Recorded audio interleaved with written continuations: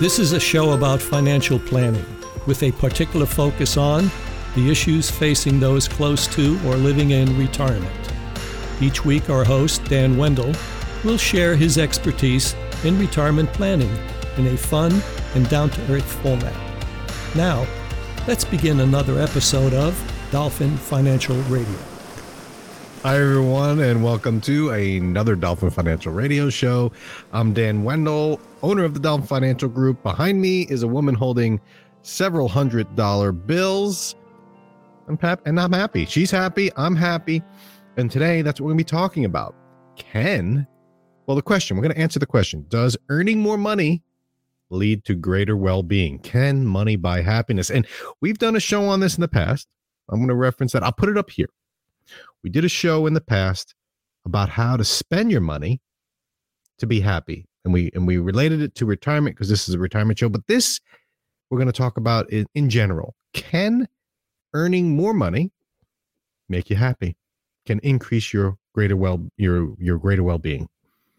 To help me with that, I'm going to bring in someone that's happy, a happy friend of mine. There he is. Tony, welcome to the show. I'm so happy, Dan. I think you are. I'm so excited. I think you I'm are. super happy. Oh, my gosh. Oh, let's get happy. Let's get happy. If I'm your poo bear, I don't know. Sometimes people say I don't come across as the happiest person in the world. Tigger. I'm Tigger. Yes, there you go.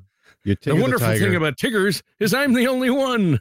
There you go. I'm happy. You're not the only one that's happy. I like to be around you, Tony. You have a good, positive attitude. And the question is it because you're making so much money? My side from the laughter. My side hurts from all the. I referenced a show we did in the past. We did a show in the past about can you buy happiness, and it was more about a book that we discussed about how people can spend money in different ways to be happy, or how to spend your money to be happy. We also did a show way back. I'll put it up here. But from Ken Honda, he made the joke that his last name was changed from Toyota. I know that you did that every time, so I'm just going to cut you off there. No. And that when we talked about personalities and how different people are, how you can have different personalities as it relates to money. But today we're going to talk and answer this question about, does making more money lead to greater well-being? And before I get into it, Tony, I want to ask you, because I don't know if we did a show on it, but I know there's a lot of research and there's this general rule of thumb out there that once you make a certain amount of money, it doesn't improve your happiness. Have you ever heard of that? Do you know what that number is? Sure. No, I don't know. I think that number is different for everyone, but there is a certain point where, what can it do? I guess if you're the richest man in the world and you don't like the format of your favorite social media platform or the way it functions, you can actually just spend $44 billion and buy it and change the functionality to suit your own needs. I mean, so that's an example, but he's going to make it happy. He's going to be happier by owning Twitter. Is that what's going to happen? I don't think so. I don't think he is, but he just wants, how rich do you have to be to spend $44 billion because you don't like the functionality of a website? Hey, I wish the local library would stay open a little longer. I'm just going to buy it and keep it open. Right. Right. So there's a lot of research out there. And there's a study from 2010 that suggests that $75,000 is the limit. Oh, that was the study. Really? I'm going to reference that. But before I get into it, let's talk about what we mean by well-being.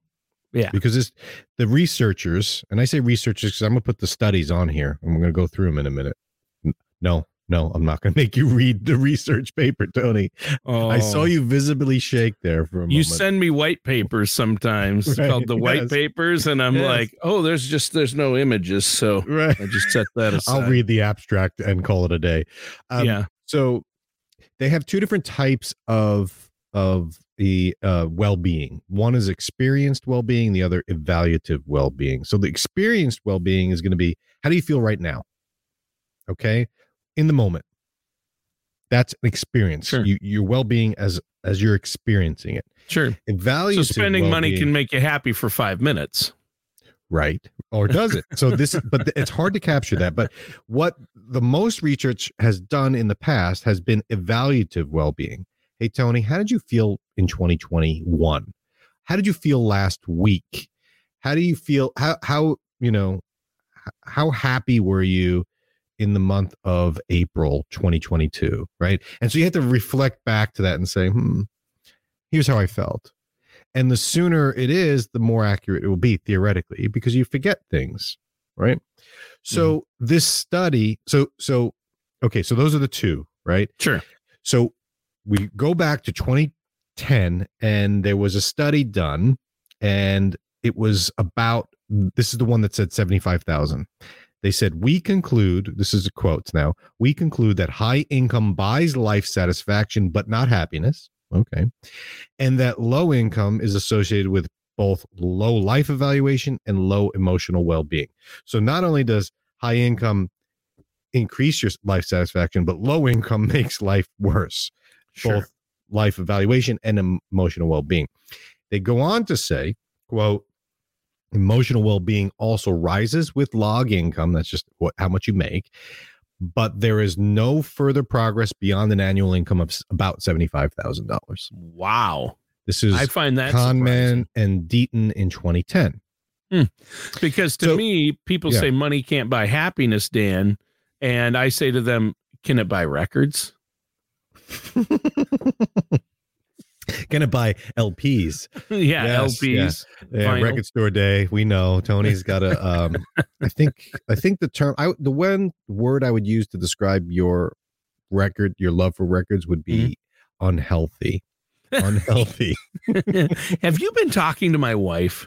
So okay, let's take a moment just to talk about this, because you brought it up. Sure. When you buy a record at record store day, I have a feeling, and I'm going to guess, and we've never talked about this, and you may not know, but if you had to reflect back on it, I would say you are most happy during this whole process while you are waiting, or I was going to say, just as they're about to let you in the store, you're the most happy because you've been planning it. You've been waiting online like a freak. You're standing in line. You might be third in line out of 30 weirdos. And it's not, and that's the peak. Once you get in and you see what's there and oh, I bought it, and then you have it, and then it starts to go downhill, I think. Because it's like, I just spent money that I don't have to buy something, and I have it, but I enjoyed the process of standing in line with my friends or my son and all that. So evaluative. Super accurate. For the most part, that's correct. Because I buy things and then I get home and I'm like, oh man, I really didn't need this. But there are always a couple of things where it makes me really happy to have it and listen to it. But for the most part, you are 100% correct. Yeah. So building upon this, if you were making $20,000 a year, you and your wife, you were at poverty with your kids, you wouldn't be buying records, right? Maybe you'd go to a garage sale and try and pick off something, but that's not what you're into, right? So you wouldn't. So by having more income, you're able to have disposable income, and you're less focused on food, shelter, water, just life, and you're able to focus on stuff that's a little bit more fun for you, which is buying records, right? Yeah. So they're suggesting, and what they've said at all this time since 2010, and all the, I'm pretty sure a lot of the psychology classes in college use this study as like, this is what 75,000 is the number.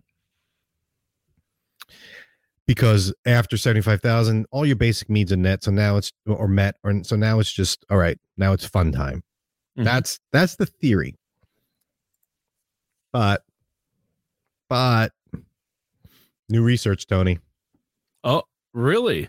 Proceedings of the National Academy of Science came up with some new research. It's a fun group. And here's what they say. And here's a link to the actual survey for those watching on YouTube. It's right there. I'll put it in the notes. Those listening on the podcast, it's pnas.org. Okay.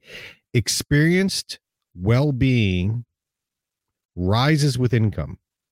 even above 75,000 per year. So they've taken all that history, that study, and they said, no, that's not accurate.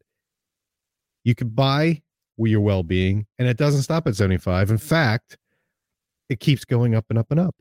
The more money you make, the more your well-being, your experienced well-being. Change over, that number would probably change over time. You can't just pick one number. Well, they're talking about a study, generally speaking, in America, right? Yeah. So they're trying to figure that out. And right. So notice how they say experienced well-being. Remember, there was two that I mentioned. There was experienced well-being and evaluative well-being. How did you feel last year? How do you feel right now? Experience is right now. So how do they do it? And this is what's interesting about this study is they used data from an app that people have on their phones, trackyourhappiness.org. And they have on their smartphones that they get a push notification at random times throughout their day, throughout their lives. How do you feel right now? Sure. Right. So it's a much more, I don't want to say accurate. It's a much more real-time evaluation of how you're feeling, whether or not you're happy. Like if we sent a push notification to the woman in the picture behind me. Oh yeah. She's holding hundreds. She's got, probably $1,000 in her hand. Mm-hmm. Odds are she's going to say, I'm feeling pretty good right now. She's smiling, yeah. Right? She's got a good looks smile. Pretty happy. I think I would be happy too. Odds are she's not in a jail cell right now. She's in a good environment. So so this study, right? So they started asking in real time, how you feeling? Sure. Right? And they concluded, and this is Killingsworth in 2021. So this research was done during the pandemic or immediately following the pandemic. Sure. Our data show evidence that experienced well-being rises linearly with log income with an equally steep slope above 80,000 as below it. So as you make more money, your experienced well-being rises, and at 75,000, it doesn't flatline or go down. It just keeps going up equally, the equal slope. Remember that math term, the slope? Sure. Doesn't change. Sure. Totally flips the narrative. It used to be once you hit 75, any extra money doesn't matter, right? Maybe the number's still there, like to Elon Musk. And this is what they also talk about. It's proportional. So you mentioned Elon Musk buying Twitter, 44 billion or whatever. It's ridiculous. Like numbers we can't comprehend. Yeah. If someone handed you $100 bill today, you'd be like, yes, I can buy a couple of records here. This is good. Yeah. If someone handed Elon Musk a bill, he might use it to blow his nose, right? So $100 bill, right? So he's not going to get that incremental. But if someone handed you 10% of your net worth or wealth, you'd buy well-being just as much as if someone handed 10% of his net worth to him, right? That's what the study said. It's a percentage, yeah. Because the old study capped it, and the scale that they used to evaluate your well-being kind of stopped at a certain point, and people were pegged. But what they didn't realize is people could continue to go higher. It's like going on turn the volume up to 11, right? We're not going to do 1 to 10. We're going to go to 11. Like I can go higher. Right. I'm trying to keep you interested, Tony. I'm trying to come up with some reference to music here. A little Spinal Tap reference never hurts. So here's what else they say. This study suggests that higher incomes may still have potential to improve people's day-to-day well-being rather than having already reached a plateau for many people. And we're talking wealthy countries now, right? Right. Not many people have 75,000 of US dollars, relatively speaking, of income. Mm-hmm. So there's no plateau. This is what they said. There's no plateau for higher income for leading to better day to day. Now, if you ask the evaluative stuff, how do you feel last month? Maybe. Sure. But day to day, as you're going through the day, the more you make, the better your well-being. Sure. So what do you think of that? I think that, so we don't offend some listeners out there might be. So this guy's trying to tell us that money can buy happiness. And I don't think that's necessarily what we're saying here or what you're trying to impart, because I think I personally know people who have a ton of money who are miserable. You know what I mean? So So there's a difference. And, it's all on your, if you talk about the word happiness, you're not talking about the word happiness. You're talking about well-being and other things. But you are in a way talking about happiness, but it's how you define happiness, I think, is the key. I mean, we have people out there listening who might be spiritual, and they're going to be really not happy with this because they're like, no, true happiness comes from in here, has nothing to do with money. We know families who don't have much. They live week to week, but they are truly happy and love each other, that type of thing. So there are exceptions to the rule, but yes, I mean, obviously money can buy things that make people happy. That's a fact. I mean, well, there's a couple different ways to look at that. To your point is, can money buy things that make you happy? Short term, probably, but it's more about reducing the stress. Yes. Okay. We done, that's right? true. So if there's a certain point where money is being used to reduce pain, right? Yeah. Pay for prescriptions and send my, pay to go to work, pay for, a new roof, like food, right? So can I buy the organic stuff versus the cheap stuff? Mm-hmm. Eventually, so there's a level here where money buys time, mm-hmm. things that you're not focused on, like the daily grind. So I think that's what the 75,000 thing is. All right. Once you're at 75,000, you should have your basic needs met with that. So any more than that really doesn't buy happiness because it comes from within, right? Here's the deal, though.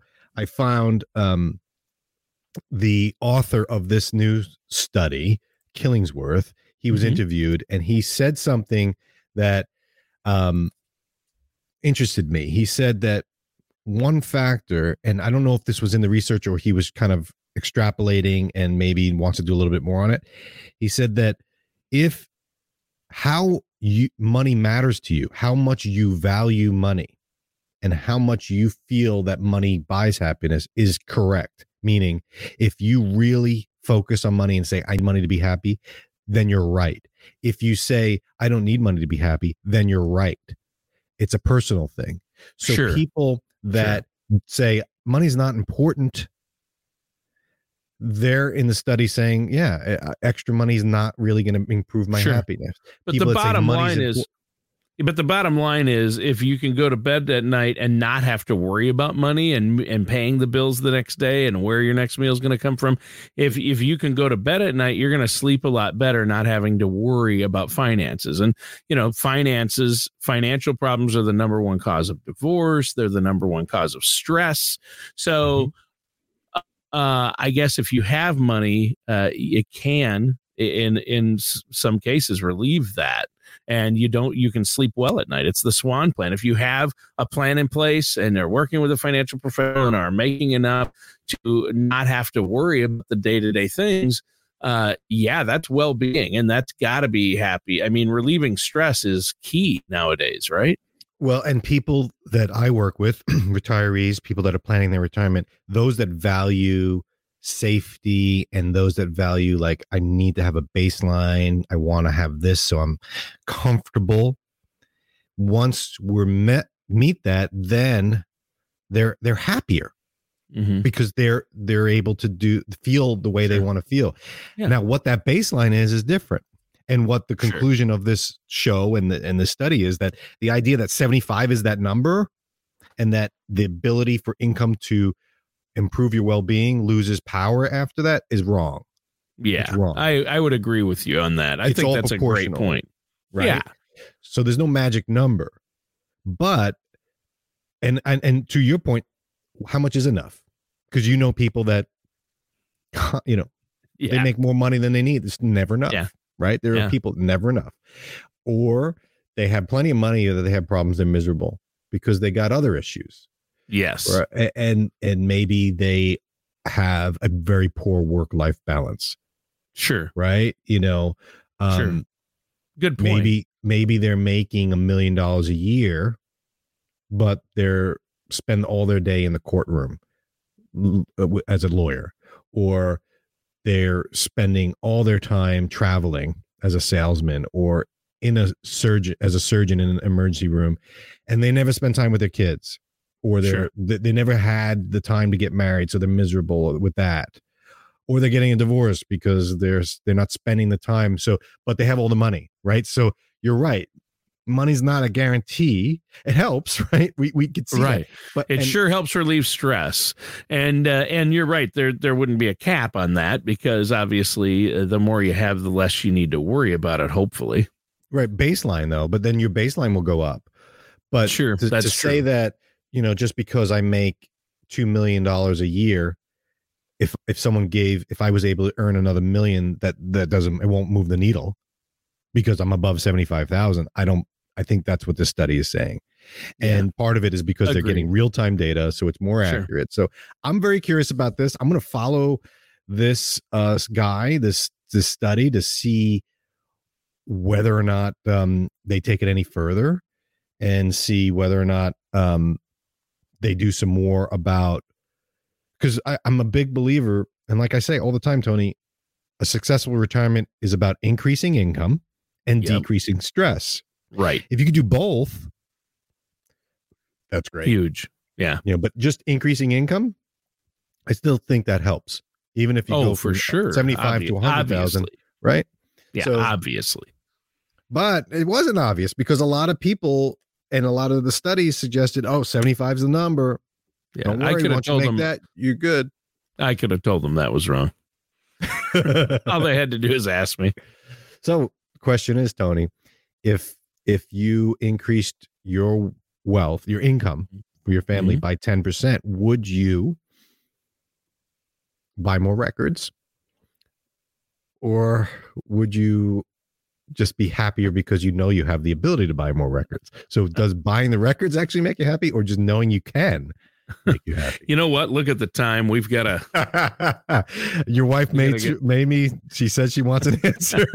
I know she does. Yeah.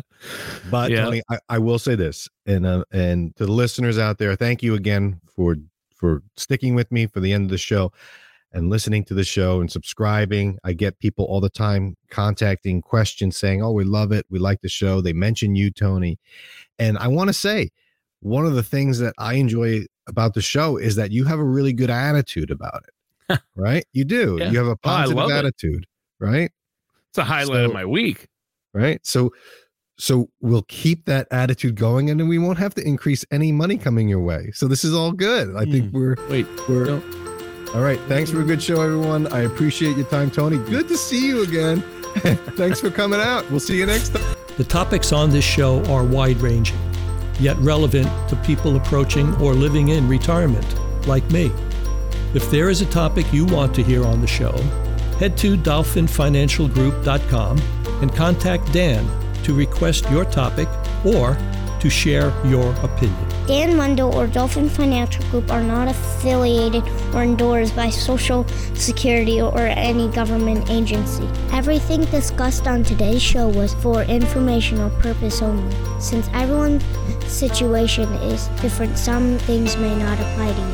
The materials presented are believed to be from reliable sources. We cannot be 100% certain that they are accurate. You should really talk to my dad or someone from Dolphin Financial Group before trying to implement these ideas or strategies.